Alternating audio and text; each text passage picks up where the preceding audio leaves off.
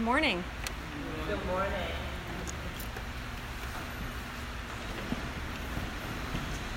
As we work our way through Genesis this summer, this week we're encountering our third passage in the saga of Abraham and his family.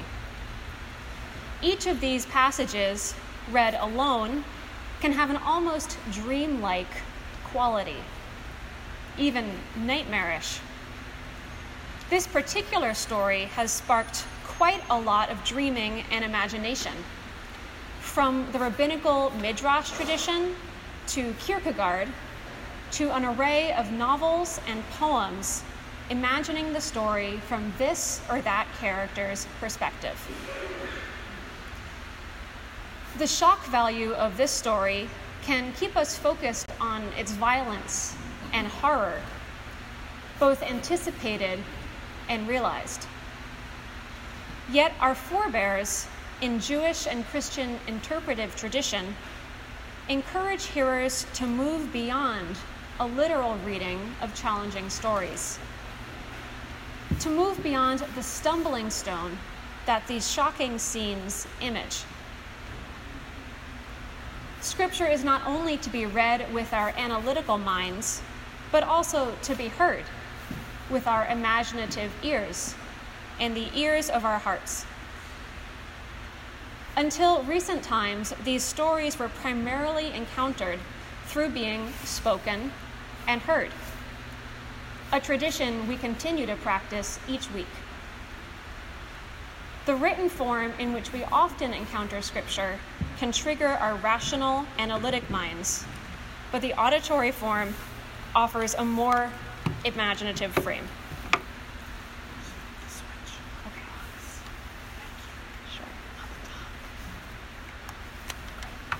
Can you hear me now? Yes. All right. I can project, but this is it. Not that much. Thank you. Interesting, speaking about auditory form. As stories intended to be spoken aloud, heard, and reflected on, the stories trade in archetype and symbol. The role that the characters play shifts throughout the narrative.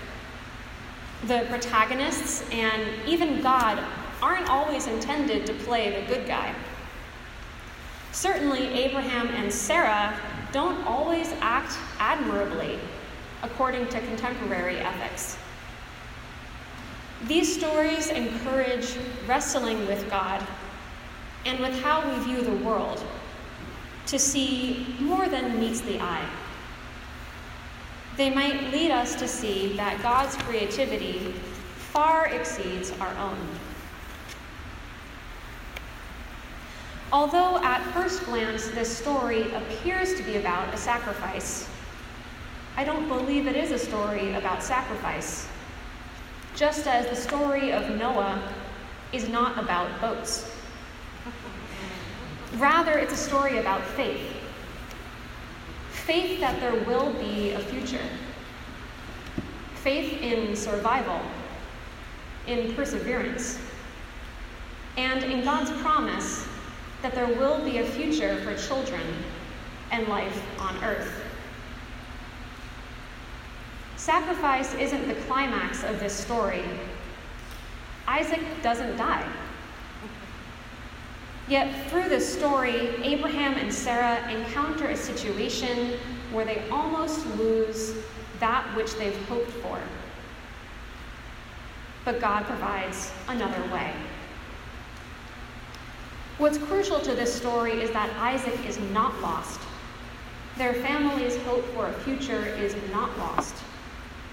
What's crucial is God's reminder that even when things seem impossible, the worst does not come to pass.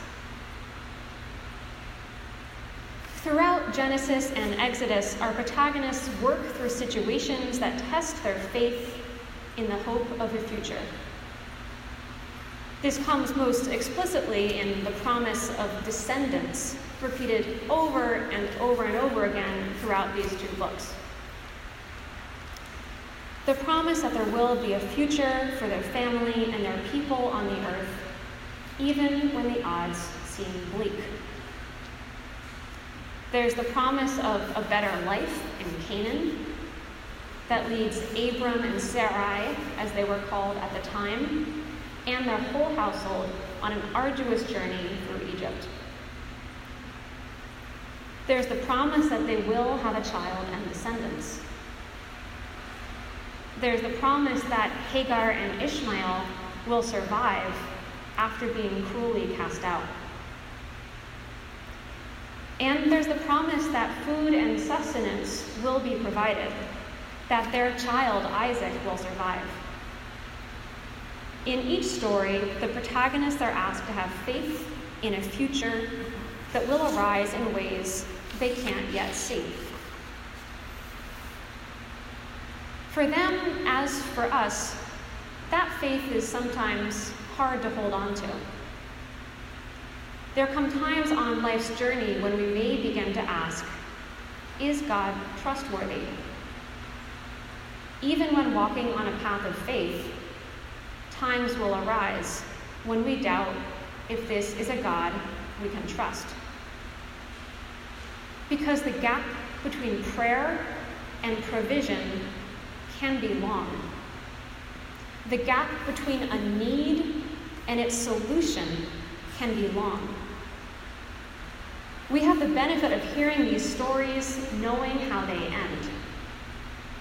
But their power is in the length and depth and breadth of that gap between prayer and its response.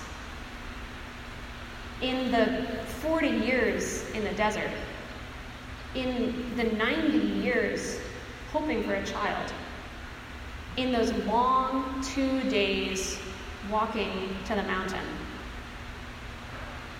in the gap is where so much of the faith journey is lived. But throughout Scripture, God promises again and again that there will be a future. In our reading from the Gospel of Matthew, Jesus affirms God's devotion to the little ones above all else. In Jesus' words, as in these Hebrew Bible stories, God's promise of a future is affirmed. Yet sometimes that promised future can feel hazy or distant or doubtful. On Tuesday, we celebrate the 4th of July, the 247th anniversary of the Declaration of Independence, an intention to found a nation based on liberty and equality. And just 2 weeks ago, we celebrated the 158th anniversary of Juneteenth, the much-delayed liberation of the last enslaved persons in this country. Are we as a nation living into the promise of liberty and equality made at our founding and reaffirmed in the Civil War and ongoing struggles for liberty and equality ever since? Today, I'm joining Sarah and Abraham in concern for children and the future of life. In the life of our nation and the world, I worry about the little ones, about the future and the present for children and young people. Opportunities for a higher education, for an education that can liberate us into our potential in this world, become increasingly challenging with this week's Supreme Court decisions to limit affirmative action for college admissions and to block relief to the student debt crisis. Gun violence and the opioid crisis continue to take the lives of thousands every year. The United States is the only country in the world in which guns are the leading cause of death for children and teenagers. The leading cause. And just look outside. Smoke from Canadian wildfires is still hanging in the air, a sign in our very eyes and lungs of the ways the climate is changing every day. Yet every day we can find good news about our common human effort to ensure a livable future for our children and the planet. Innovations in urban design, energy and agriculture continue to transform our energy sources, food production, and impact on the earth. Renewable energy use is growing faster than ever. Last year, for the first time, renewables produced more energy than coal-powered plants in the US, and in the EU, they're now the leading source of energy provision.